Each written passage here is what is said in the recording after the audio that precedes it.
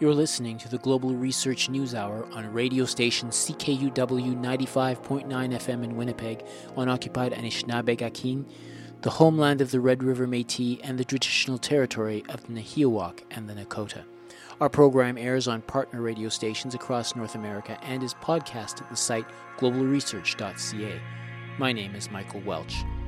The IPCC and other research bodies are warning of catastrophe, but they offer the opportunity for humankind to save themselves and the planet before it's too late. Like these main organizations, Guy McPherson is aware of the reality of severe climate disruption and its impact on our culture, our species, and the vast array of other species who will have to endure it. What makes McPherson somewhat unique and possibly an irritation to these entities prognosticating on urgent threats is his belief that it quite simply is too late. He says that so many self-reinforcing feedback loops have been triggered. There's quite simply no way to stop it. Even if all carbon dioxide ceased in its emissions, there's still enough in our atmosphere to continue to cook the planet. According to Dr. McPherson, humankind under current conditions should be gone as soon as 2026. I met Guy McPherson once before when he was giving a talk in Winnipeg 6 years ago. I had a chance to open up a conversation with him again in late August and get his update on climate crisis, the failure of humanity to acknowledge his work, and how he has found a kind of freedom while being burdened with a daunting message. Guy McPherson is a professor emeritus of natural resources and ecology and evolutionary biology at the University of Arizona. Guy taught and conducted research for more than 20 award-winning years at Texas A&M University, University of Arizona, University of California, Berkeley, Southern Utah University, and Grinnell College. He is currently living in Maitland, a suburb of Orlando, Florida. We began our chat with a rehash of the evidence driving us way over the cliff of climate change that the experts fail to acknowledge. In short, there have been many cases through the years that have been well documented. People crying out to the wilderness, indicating that we must live differently than we're living now. And the typical response through those decades has been to indeed live differently, pursue more privilege, burn more fossil fuels. Yes, we want to live differently, we want more. In fact, the expectation is that every generation will have more privilege, will have more stuff than the previous generation. So here we are, my generation, greatly benefiting from telecommunications technology and video screens and going to the movies and 10,000 things that each of us could list relative to my parents' generation. And the generation after mine, I'm 60 years old, the generation after mine enjoys amazing tools and amazing distractions, toys and tools that I couldn't even have imagined when I was 25, 30 years old.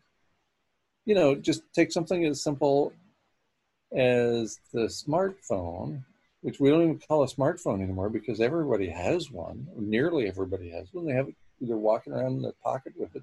You know, the thing came into existence about a dozen years ago. That's it. And now, if you don't have one, you're looked at sort of oddly, like, what do you mean you don't have a phone that you can check your email messages on? What do you mean you don't have a phone that you can check your text messages on, and so forth? And so there's this expectation that things will get better, meaning more access to more people and more stuff and more information than ever before. And that comes at a price. And we're now paying the price. We're seeing the loss of habitat for vertebrates, the loss of habitat for mammals. We're vertebrate mammals. We're seeing loss of habitat for our own species, Homo sapiens. In fact, there's a paper in Science Advances published earlier this year by Colin Raymond and colleagues indicating that we have surpassed lethal wet bulb temperatures in many places around the globe in the subtropical and tropical areas. And as a consequence, we're losing habitat for human beings. Well, of course, if we look back and take a relatively thoughtful retrospective view, of course you can't be chasing privilege and every toy and every bit of money and expect everybody to live high on the hog, as they say, without some consequences. And here we are, experiencing the consequences. And most people I talk to are shocked. Well, yeah, it's not exactly the typical uh, banter over a soap, but I just in particular I wanted to get you to say a few words about the state of ice. The Arctic. I know that Greenland is melting quite rapidly, and I'm wondering about the whole issue of the whole cap of the North Pole. I know that we're getting to that time of year where we're going to see, whether or not that ice pole is going to completely melt. And I'm wondering if you could explain that situation because I know that, for example, if I hold a glass full of ice, and it's going to take a real long time to melt, but once that single sliver of ice melts, it heats up rapidly. So, Right. So that suggests to me like what's going to happen with the North Pole. Are we going to see like massive warming up of the whole ocean and the Arctic? How do you see that expressing itself? Well, we are clearly experiencing right now what most people would call the worst case scenario. And yet, I would argue that with respect to the Arctic ice, we've been lucky so far. There's a paper written by Wisław Myslowski and colleagues, published in the Annual Review of Earth and Planetary Sciences in 2012. And they projected, based on existing information, based on existing data, they projected using a linear projection that the Arctic would be ice-free in 2016, plus or minus 3 years. So that means there were 7 years that they projected the Arctic would have been ice-free, and the last of those years was 2019. And guess what? It wasn't. And that's fantastic. That's great news for humans and every other organism on the planet, because the Arctic is the planetary air conditioner. What happens in the Arctic does not stay in the Arctic. In fact, the faster the Arctic is heating up, and right now it's heating up 3 to 5 times faster than the rest of the planet, so very rapidly. The faster it heats up in the Arctic, the faster we lose habitat all around the planet for humans. The Arctic ice projected to be gone by now, it appears will be gone very soon. Current projections indicate that it could be gone later this month, and I know that we're only 5 days from the end of the month here on August 26th. Sir, I can't imagine a scenario in which we have any ice in the Arctic by the end of the melt season, which is typically the autumnal equinox, approximately the 20th of September. So we have nearly a month to go between now and then, and the ice is very thin and it's breaking up quite rapidly. In fact, one of my recent peer-reviewed papers is on that very topic, published in Earth and Environmental Science Research and Reviews. It's called The Role of Conservation Biology in Understanding the Importance of Arctic Sea Ice. And the paper explains that from my perspective, and obviously many other people's perspective as conservation biologists, we understand two important features here. One, the rate of change, and the rate of environmental change, especially as influenced by the Arctic ice, is profound. The ice is disappearing so quickly, and as a consequence, we're losing habitat throughout the world very quickly. The other key feature is habitat. What does that even mean?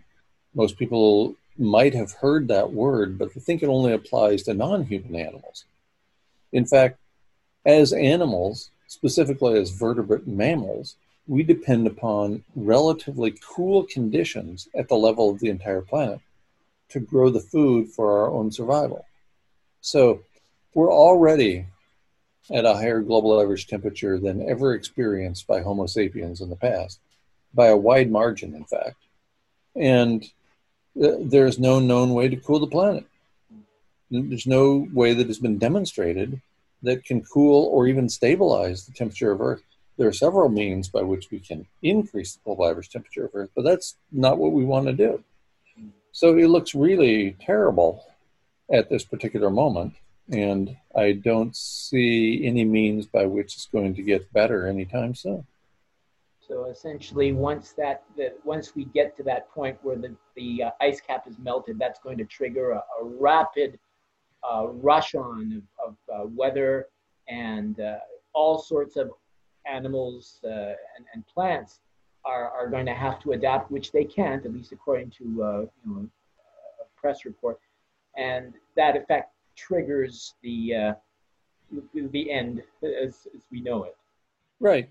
Consider, for example, and you mentioned this earlier, when you're walking around with a glass of ice and it melts, it takes a lot of energy to melt the ice and turn it into liquid water. The level of water doesn't rise because it's melting ice. Same with the Arctic. As the Arctic ice melts, sea level does not go up.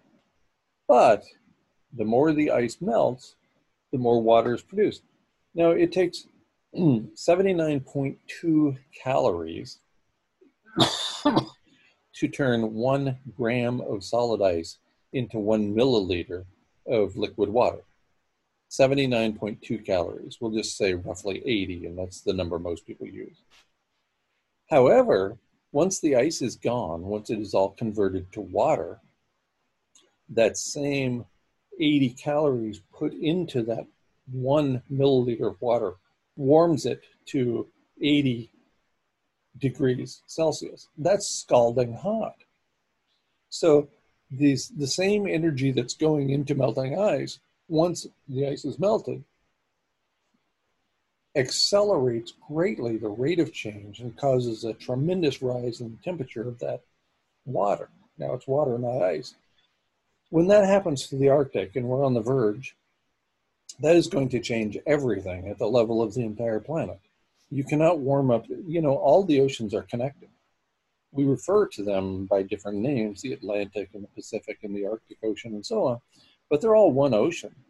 So as it warms up in the Arctic Ocean, it won't take long, because of global circulation patterns, for that temperature rise to affect all of the ocean on the planet. And what happens in the ocean, which is, 75% or so of the volume of Earth, that then translates to what happens in the terrestrial regions. So the oceans warm up, that means that the land warms up as well. And it's not decades away. That doesn't take many decades to happen. When the ocean warms up, within a year, the planet, the terrestrial planet, is warmed up as well. So what happens in the Arctic affects the entire globe, and very quickly, and the link is very rapid and unchangeable, intransmutable. So we have triggered something that has taken the situation out of human hands, and that is getting worse literally by the day, and I don't see any way out. And I'm not happy about that, obviously. As a human animal, I want to have habitat for me too. But I just don't see any way out of this conundrum. We've painted ourselves into a corner that I don't see a way out of. Guy, I wanted to take the conversation to this topic that you've become more and more aware of, the so-called the aerosol masking effect, or the McPherson paradox. I know that I haven't heard very much about it. It's certainly not in the mainstream media or in any media, really. Why don't you explain the basic principle of the effect that is having. Right. So the McPherson paradox was named by an online friend and supporter of mine, Bill Eddy. And the paradox is this: if we continue with business as usual, or as we've been doing for the last few decades, accelerating business as usual, we put more greenhouse gases into the atmosphere. The best known of these is carbon dioxide, but there's also water vapor and methane, chlorofluorocarbons, and at least 39 more. So we continue to put these greenhouse gases into the atmosphere. They continue to act as a blanket so that the Earth, once heated, that heat is trapped by the greenhouse gases, so it can't escape. So the Earth continues to warm. Most people know about that part of the story. Most people these days have heard it from the time they're in elementary school or junior high school. So this is only going up to like past the troposphere or higher? So the greenhouse gases, is that the question? Well, just the level of the silt that was that were blocking the light. Is it going up to the top of the troposphere? Yes. So the greenhouse gases themselves are at various layers in the atmosphere, and they all act as a blanket to hold the heat of the Earth once the Earth is heated by the sun. The other side of the paradox, so most people are familiar with that side of the paradox, that greenhouse gases are responsible for overheating the Earth, and we're now at more than 2 degrees Celsius above the 1750 baseline. Okay, the other side of the, so if you only knew that much, you would think, well, what we need to do then is reduce or eliminate industrial activity. It's the industrial activity that produces the carbon dioxide and the methane and the water vapor and the chlorofluorocarbons and so on. So if we just get rid of those, surely that will help cool the planet. Uh-oh, I have really bad news. At the same time industrial activity produces all of those greenhouse gases, industrial activity also produces aerosols, things like soot. Those aerosols go into the atmosphere, notably into the upper atmosphere, and prevent incoming sunlight from even striking the Earth. They act as something of a mirror or an umbrella, so that the sunlight coming from the sun, trying to reach the Earth to warm it up and have that warm air trapped by those greenhouse gases, it can't even get in. It can't even get in beyond the upper atmosphere, so it can bounce back out into space. The real challenge here is that the greenhouse gases are persistent for a long period of time. The heating associated with current levels of carbon dioxide in the atmosphere, which is more than 400 parts per million right now, the current heating associated with that more than 400 parts per million carbon dioxide in the atmosphere persists for at least 1,000 years. Yeah. Those aerosols, on the other hand, fall out within a matter of a few weeks. They're constantly falling out of the atmosphere, and if we stop putting them into the atmosphere, they all fall out. According to James Hansen in a video interview, subsequently, I believe, removed from YouTube, he said it takes 5 days for all those aerosols to fall out of the atmosphere. The general consensus among other climate scientists seems to be about 6 weeks, but either way, that's much shorter than a growing season. And so it's much shorter than plants and therefore animals can adapt. So that's the twin sides of the paradox. If we keep overheating the planet, we're going to produce these greenhouse gases that in an accelerating manner overheat the planet. On the other hand, if we stop or even slow industrial activity, latest evidence based on a paper in Science from February 2018 indicates that as little as a 20% reduction in industrial activity will trigger a 1 degree Celsius global average temperature rise. So we're in this damned if you do, damned if you don't situation. If we maintain business as usual, we put up those greenhouse gases, we continue to overheat the Earth. If we even slow, much less stop industrial activity by about 20%, slowing it down, that's going to cause an even more abrupt rise in global average temperature. Now, we might have done that already. It wouldn't surprise me if COVID-19 caused a reduction in industrial activity, starting in Wuhan, then moving to India, then moving to Eurasia, and ultimately to North America. spots here and there around the globe, that very well might have been sufficient to cause the loss of aerosol masking, or global dimming as it's sometimes called, to trigger global average temperature rise, or even regional temperature rise. We just haven't felt it yet because we haven't harvested the crops. When it comes time to harvest soybeans and corn, and that time is coming within the next couple of months, then it could be catastrophic crop failures will be responsible for the loss of a tremendous number of human lives. Wow. You know, I know that in the mainstream, well, it's all over, like at least 6 articles in the peer-reviewed literature it's written about. It's not mythology. And yet we have, you know, Greta, and we have all of the you know, people who are wanting to stop this from taking place. But, you know, this is an important point that you've got to add on as well. And they don't seem to really want to respond to it. I mean, assuming they're sincere people, I mean, what happens to intercept this issue? Why can't they talk about the interception of these the aerosol masking effect and incorporate that into their overall plan to, you know, address this situation? That's a great question for which I do not have a great answer. Okay. However, I proposed an idea. See if I can find the paper right now. Oh yes, here it is. On pages 28 through 31 of Clinical Psychology Forum, I wrote a paper. So this is a peer-reviewed article. Okay. And it's called Going Halfway. Climate Reports Ignore the Full Evidence and Therapists Ignore Grief Recovery.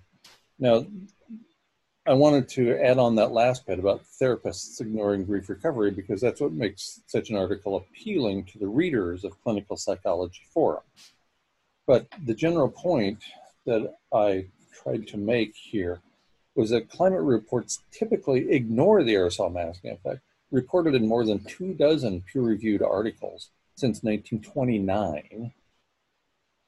They typically ignore it, and I think I have a good reason for that. I don't know for sure why people ignore that, but I have been defamed widely for presenting this information. It costs me privilege when that happens.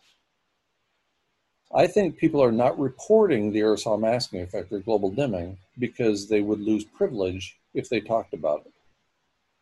At the larger level, if you adhere to the idea that there are sociopaths who control much of the information we receive, then of course those people do not want you and I to receive this information, because what it says is we don't need to conserve.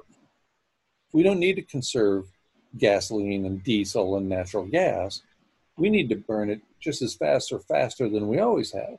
What that means is, since each of these is in limited supply, that whatever I use, you don't get to use.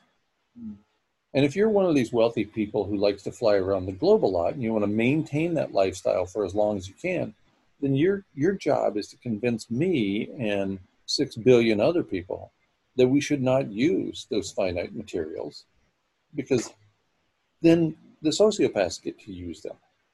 They're finite after all. There's only a certain amount of coal and a certain amount of natural gas and a certain amount of oil that can be distilled into diesel and gasoline, for example. And so if we can just prevent you and me from using them, then that leaves some for the other people. And this is an idea, it's not new to me. There's a guy named William Stanley Jevons who wrote a book in 1865, I believe it was, called The Coal Question. And he pointed this out in 1865. In 1865, William Stanley Jevons wrote a book that you have never heard of, and most people have never heard of either. And there's a reason you've never heard of it. Because the people who benefit greatly from us not using fossil fuels are the same people who we sometimes call the 1%. The people who are using more of the fossil fuels proportionally than any of the rest of us on the planet. They aren't going to tell us. Why would they? Then we'd start consuming like there's no tomorrow, which is exactly what they're doing. And therefore, we'd run out of tomorrows even faster. You just mentioned the COVID and the impact. I would agree that probably that would be the most dramatic disappearance in the that level of aerosol that we've seen in a long time, including 9/11. So, I mean, what would you do? You anticipate that there would be a major uprise in that amount of time, and also talk about the extent to which that increase happens in a relatively short time. So it's not just that it's happening like over the span of a lot of years; it's happening in a relatively quick time frame. Right. So, for example, this last year in the interior of North America, the grain-growing region of North America, from the southern Great Plains all the way up to the northern Great Plains in central Canada. So, in that area this year, we had two things happen in the same year. We had catastrophic flooding to begin the planting season, planting of things like corn and soybeans and wheat. And then by June, in fact, we had catastrophic drought gripping the region. And this is exactly the kind of variation in regional temperature we would expect from loss of aerosol masking.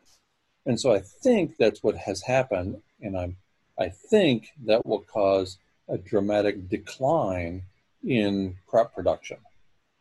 It had relatively little impact on the wheat harvest because that was already done early in the year. The grains that really matter, though, the grains that feed the world, are corn and soybeans. And if we are unable to produce as much corn and soybeans as we did last year and the year before, that spells really bad news for people who rely upon food for survival. And that's us, as it turns out, all of us. And it doesn't really matter what you as an individual eat, because the absence of major grains being available for the food supply affects the entire society, not just you and me. So it's not like you and I can decide, okay, that's it, no more corn for me. And by the way, try giving that a decent attempt, because almost everything you eat in North America has high fructose corn syrup in it, has corn in some form in it. So if you and I decide that we're not going to eat corn anymore, we still got a lot of people who are eating corn, and the corn is found in almost everything. And the same goes for soybeans. So I can't just decide someday, all right, I'm going to stay alive by eating apples, because the same weather and climate patterns that affect corn and soybeans also affect pecans and almonds and apples and every other thing. So will we see a profound decrease in crop production this year? I suspect so. And if not, we are not too far from that happening, not too long from that happening. And I don't see any way around that simply by changing our dietary habits, because we've been sucked in. We're corn nation here in the United States. Almost everything we eat has corn in it. So we can't just suddenly have a large-scale shift in diet with respect to 340 million people.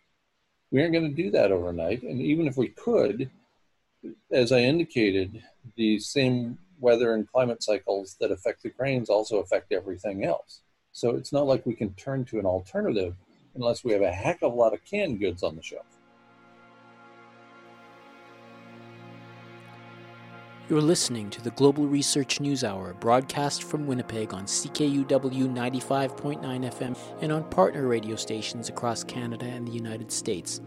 We are podcast at the site globalresearch.ca. I'm Michael Welch. On today's program, a special and timely issue on the threat of near-term human extinction with Professor Guy McPherson. Is it conceivable that maybe some people who are, at least for a short period of time, growing their own, in their little greenhouse and growing their own items and so forth, that they might last a little bit longer than the folks that are, reliant on the corn syrup and all those other things and are helpless without a credit card? I mean, how much of an advantage, put it this way, how much of an advantage could someone who's, able to live off the grid, so to speak, how much time would they have in advance of the others? Well, I used to believe it would be many decades, and that's why I lived off grid for a decade before I became fully aware of the impacts of the aerosol masking effect. So I walked away from the monetary system 11 and a half years ago, and I did, and I made personal sacrifices because I thought it would, quote, save the world.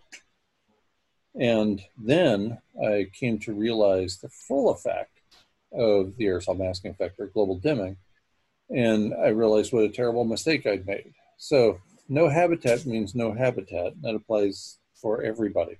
However, could you get a little longer? Could you eke out a few more months or even a few more years? Probably so. But once habitat is gone for our species, that's not going to persist very long. Yes, you can eat the canned foods from your bunker. Yes, you can drink the stored water from your bunker for a finite amount of time. And I've no doubt that there are people intending to do just that. That was me not that long ago. Starting in 2007, I began such a project myself. Learned how to grow food and do animal husbandry for small animals and so on. However, when industrial civilization fails, we will also experience the catastrophic meltdown of some 460 or so nuclear power plants. A recent paper in Frontiers in Plant Science, published May 8th, 2020 by Musso and Moeller, indicates that the uncontrolled meltdown of those nuclear power facilities will cause the loss of all plant life on Earth. All plant life on Earth. Without plants, we're going to be hard-pressed to find something to eat, because that's the base of the terrestrial food web. We're rapidly losing phytoplankton in the ocean. That's the base of the marine food web. Without oxygen, not to mention oxygen. Yes. So we're going to be hard pressed to survive without oxygen and without food. That's the bottom line. Now, could you maybe eke out a few more months or a few more years? Yes, and people are attempting to do just that. Once I came to grips with the full impact of the aerosol masking effect, I decided that my life's work as a teacher was more important than a few months or a few years of additional survival. So I returned to my teaching activities, for example, through conversations like this one and many other conversations, and my writing. And for better and worse, that's where I am now, back to being a teacher with what I think is the most important information in human history. So I'm going to stick with that for a while. Yeah, and I mean, you are something of a lone horse, or at least there are relatively little people willing to come out in the open and say the things that you've been saying. I feel like we've asked this question before, but I think that maybe you could discuss what's discouraging your fellow academics from focusing on these things. I mean, are more and more people quietly even coming forward with the message we're too late, or is there some sort of pushback taking place that effectively shuts it out? Well, there are more people publishing information about self-reinforcing feedback loops that have already been triggered. And each one of those, and as you pointed out, there are dozens now, each one of those that is reported upon tells us that there's no actions that we can take, even at the societal level, that will slow or stop climate change.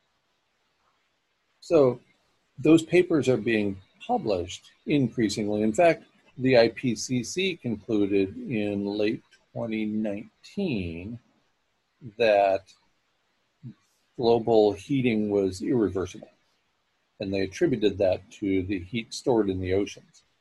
But when a conservative body like the IPCC concludes that heating is now irreversible, that's got to make people pause. Why are not more people talking about it and writing about it? I think loss of privilege comes immediately to mind. I think few people understand how much privilege I lost by presenting evidence that had been generated by other people. That's all I was doing. I was just connecting a few dots with a paper here and a paper there, all from peer-reviewed literature, indicating that we're in the midst of abrupt, irreversible climate change. And that's it. I was just using other people's research and connecting these obvious pieces of evidence, and it destroyed me. It resulted in what I believe was a well-organized government attempt to remove me from public service. And it was very successful at that, a very effective operation that has me now essentially unable, even for free, to tour and present this information. So nobody wants to have that happen. Essentially every relationship in my life was destroyed. Nobody wants that to happen. So there's a variety of good reasons that people don't want to take the path that I have taken, even if it is rooted in evidence, even if it leads to an unimpeachable conclusion. Still, people don't want to know. You don't even want to know that you're going to die. Neither do I. Extend that to our whole species. Nobody wants to know that every member of their family and every friend they've ever known is going to die, that our entire species is going to disappear from the planet. Nobody wants to know that. No, but it doesn't matter.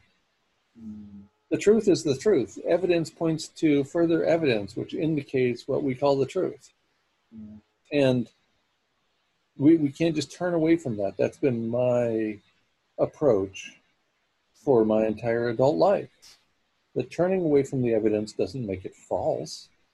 So let's just come to grips with the evidence and live with it and deal with it and conduct our lives accordingly. And if we're not able to do that, what does that say about us? What does that say about us as human beings, that we are unwilling even to come to grips with the simple information that we all know is true? For example, every living thing dies. Every species goes extinct. But you say those words in public and people look at you like you've been picking your nose the whole time. What is the matter with that person? So I can understand why other people, including other scientists, are unwilling to promulgate the obvious evidence. I can understand that.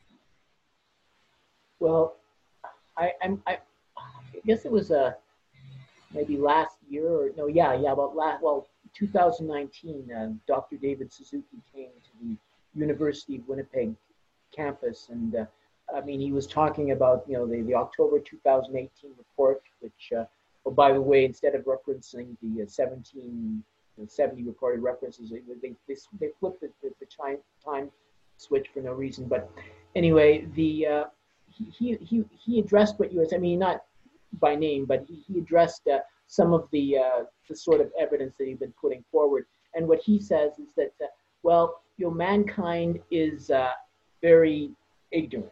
For example, there was an example of a very a species that the best science says, well, this is going to go extinct. But you know what? It actually survived and thrived.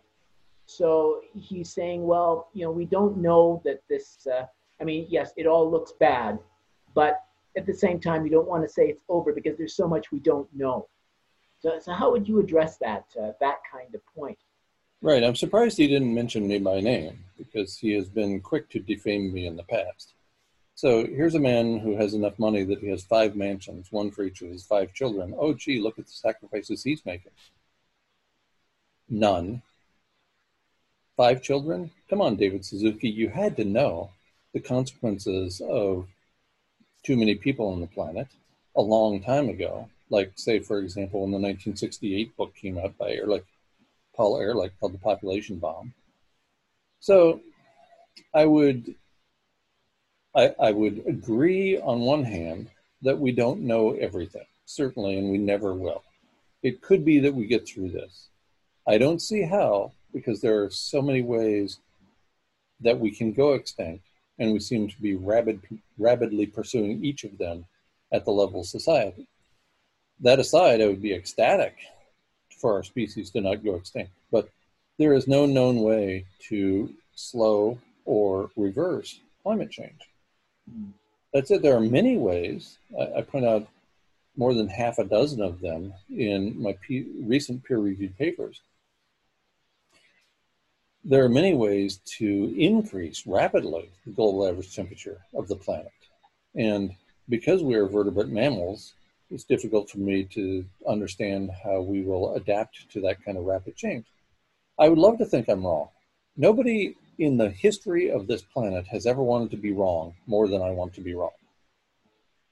However, until David Suzuki tells me where I'm wrong and how I'm wrong and how we're going to overcome the hurdles in front of us, I'm going to stick with my story. Well, wait a second. I mean, there was a time when you came up to your early conclusion and you decided, okay, I'm going to build a mud hut, and we're going to build this, and everybody should go and join me. Well, later on, you found out about the aerosol masking effect, and you go, oh, geez, I made a mistake. We would have destroyed ourselves already if we'd followed this. So, I mean, I'm putting the position to you now that maybe your understanding is not complete right. as it stands now. And so how would you then adapt to that? Because I mean, it is possible there's something you're not seeing, right? Yeah, so, absolutely. I would love to be wrong. Again, I would love to be wrong about my conclusions. I would love to. I would love to be wrong by a matter of years, by a matter of decades, by a matter of forever. But there are 7 other species in the genus Homo that have already gone extinct.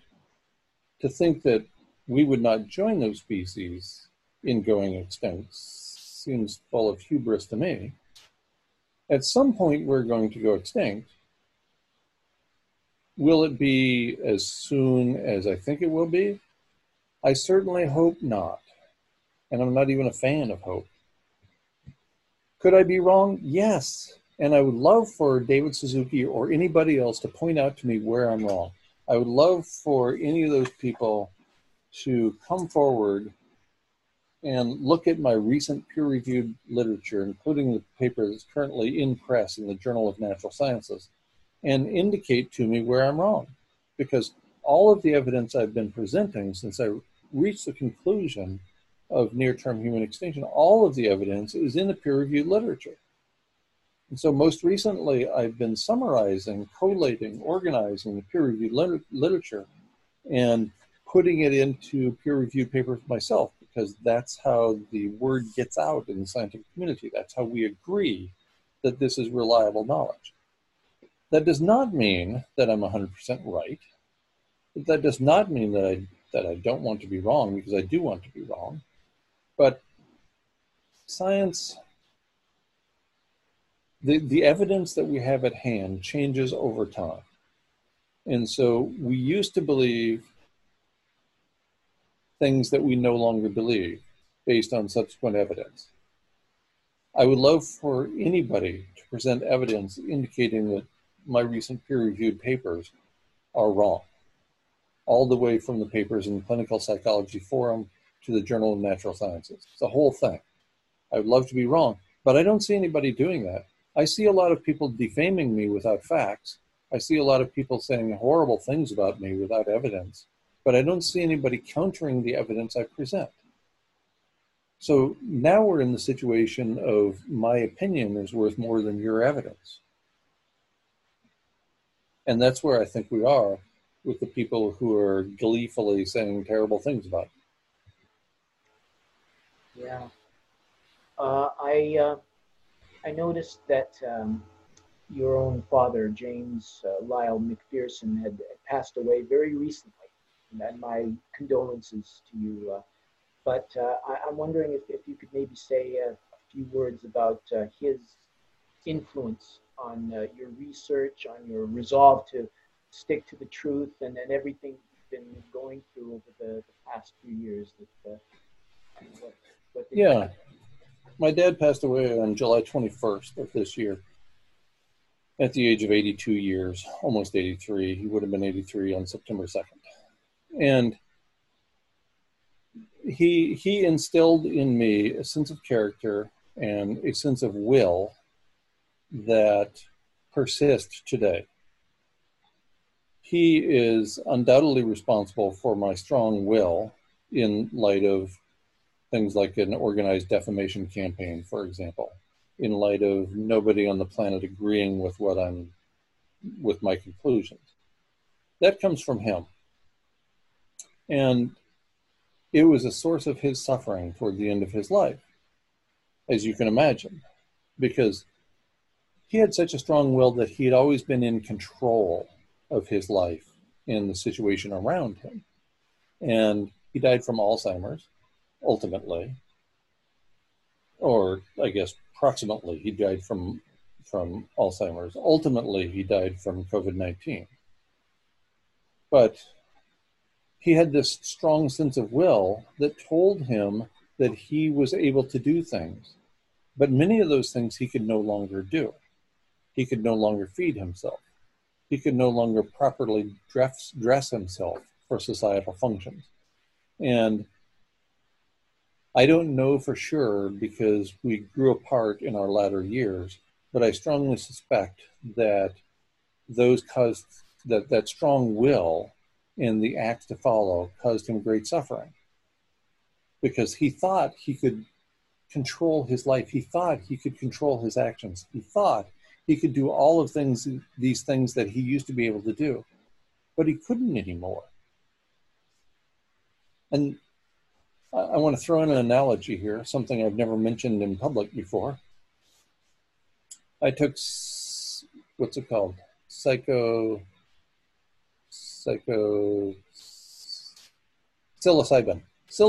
I took mushrooms of psilocybin in them for the first time many months ago.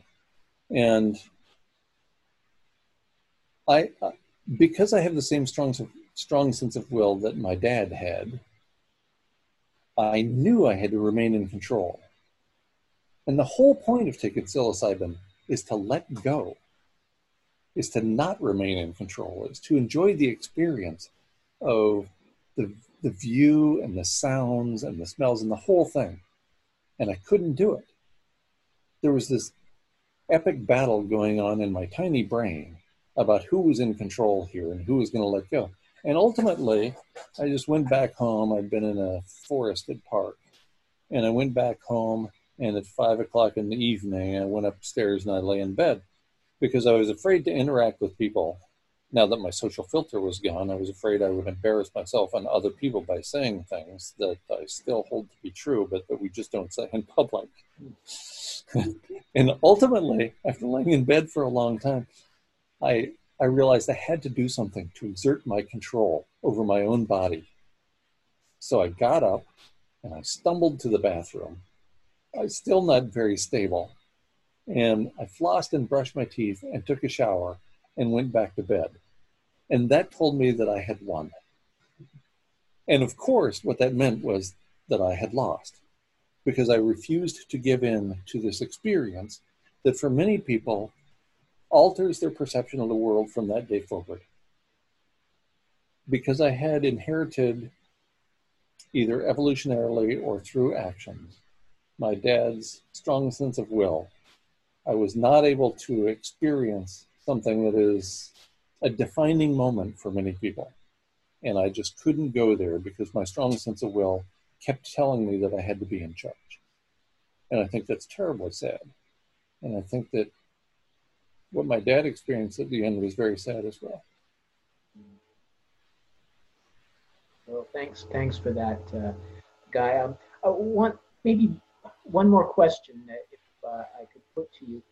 I know that this fellow, Tim Bob, who's regularly uses your lectures in conjunction with other things, does it very artfully. I remember once he put together a, com, a combination of your lecture with an episode called Star Trek: The Next Generation, and that one showed him, you know, drifting over to this episode where Picard is, you know, in going into an ancient civilization, and they like over time he's adjusting, but he is finding out that that that uh, that culture is coming to an end. That they were facing their own inevitable end. Finally, so it was a very beautiful episode, but I guess it makes me wonder if there isn't going to be a point where the society, or you know, a portion of it comes to the conclusion that, yeah, this is it, we are going to die. What are your thoughts about that? Are we going to have this moment where all of us are preparing for an end, or is it just going to be maybe on the one hand, there's a small group of people who are adjusting to that reality, while the masses are saying, you know, we're going to cut your taxes and do whatever. What do you think? What are your thoughts about that? About how we face? That's a great question. I really appreciate Tim Bob. I've never met him. I've corresponded with him. I think he lives in England. But in any event, he's done some really remarkable work for free, which I think is wonderful. He's a great editor. I think all of the above. I think that had I been allowed to continue getting my message out, that many more people would now know that we face the end of this set of living arrangements, and therefore the end of all of our lives. But I was not allowed to continue with that information. I was derailed in my lifelong efforts to teach. And yet a few people know already, probably more than a few, probably many thousands of people know that this set of living arrangements cannot persist much longer, and that shortly thereafter we lose habitat for humans and they will die. How are they acting? I'd like to think that a lot of them are acting the same way I'm acting, and the way that I've been suggesting people act for a long time, which is with the pursuit of evidence and the pursuit of love. I don't know, because I have such limited interaction with individuals. You know, in my daily life, I come into contact with 1 or 2 people each day. That's it. Each week, maybe 40 or 50 people, and that includes online and every other way. So it's hard for me to say. On the other hand, I don't think the entire society, I don't think the entirety of North America, I don't think everybody in the United States, I don't think everybody in Canada is going to conclude at some point, hey, we're all going to die. There's a wonderful short story written by Ray Bradbury, and I'm having difficulty coming up with the name of it. It's something like The Last Night, but that doesn't sound quite right. And everybody knows that they're all going to die, and it's going to be tonight. Have you read that story? Do you know what I'm talking about? I can't remember. It was a long time ago. Right. I think it was written in the late 40s, early 50s, something like that. I didn't read it then, by the way. I read it a couple or 3 years ago again for the second time. And everybody knows they're going to die, and that it's going to be tonight in their sleep. And nobody in that story rushes to go from New York to Los Angeles, where they will get an extra 3 hours. Everybody goes to sleep and does this traditional acts that they do before they go to sleep every night. They kiss their lover goodnight, and they disappear into the long night. I would love to think that people would reach that point of enlightenment, that we are all going to die, and that it's going to be relatively soon. Unfortunately, it will not be all one night. Unfortunately, I suspect there will be a lot of chaos. But we don't have to contribute to that chaos as individuals. We can recognize what's going on around us and say, yes, this is what it looks like when a civilization falls. This is what it looks like when there's no food on the grocery store shelves anymore. I get to determine how I respond to that information. I get to determine whether I take a knife and go after my neighbor for the last pot of beans, or more importantly, the last can of peaches. I get to decide that. So do you. When we see things breaking down around us, we get to decide what we're going to do. I suspect most people will behave as they have in the latter part of their lives, and that those actions will be exacerbated, so that the people who are notably kind to other people will be even more kind to other people. And I suspect the people who are mean-spirited takers, as Daniel Quinn would call them, will become even more so, will become more violent, will go to even greater lengths to secure that last can of peaches. But again, I don't have any control over other people's actions. You could argue that we don't have much control over our own actions. To the extent we're able, I would like to proceed with evidence and with love as we go forward, no matter how long we have left. Well, Guy, I mean, there is a saying that with an old, indigenous expression, it's a good day to die, and maybe that's where we are at, that where whatever our fate, this is it, today, this is a good day to die. So I'm of course I'm going to have to close the lecture here, but I was really glad to finally have an opportunity to interview you one more time, and I'm hopeful that you'll find whatever last pursuit you might be willing to address. And thank you very much for your time, Guy. Well, thank you, Michael. You remind me here at the end of our conversation, there's a Latin expression, fata mori, which is love your fate. No matter what it is, love your fate. Embrace your fate. You might not have much control over it. It is what it is. Love that you get to be here at all. Love that you got to experience this pale blue dot at what is arguably the most incredibly enlightening, wonderful time in human history. Thank you, Guy. Thank you. Tonight on the Global Research News Hour, Guy McPherson, Professor Emeritus of Natural Resources and Ecology and Evolutionary Biology at the University of Arizona, on the subject of the near-term threat of extinction to humans and all life on Earth. People wishing to review more on this person can go to the site guymcpherson.com, where you will find, among other things, an essay, Extinction Foretold, Extinction Ignored. The Global Research News Hour airs on CKUW 95.9 FM in Winnipeg and on partner radio stations across Canada and the United States. It also podcasts at globalresearch.ca. Music this week was Shifting Sands by Purple Planet Music. Download at purple-planet.com. To leave feedback, email us at globalresearchnewshour@gmail.com. I have been your host, Michael Welch. Thanks for listening. Please join us again next week and stay tuned for more radio coming up next.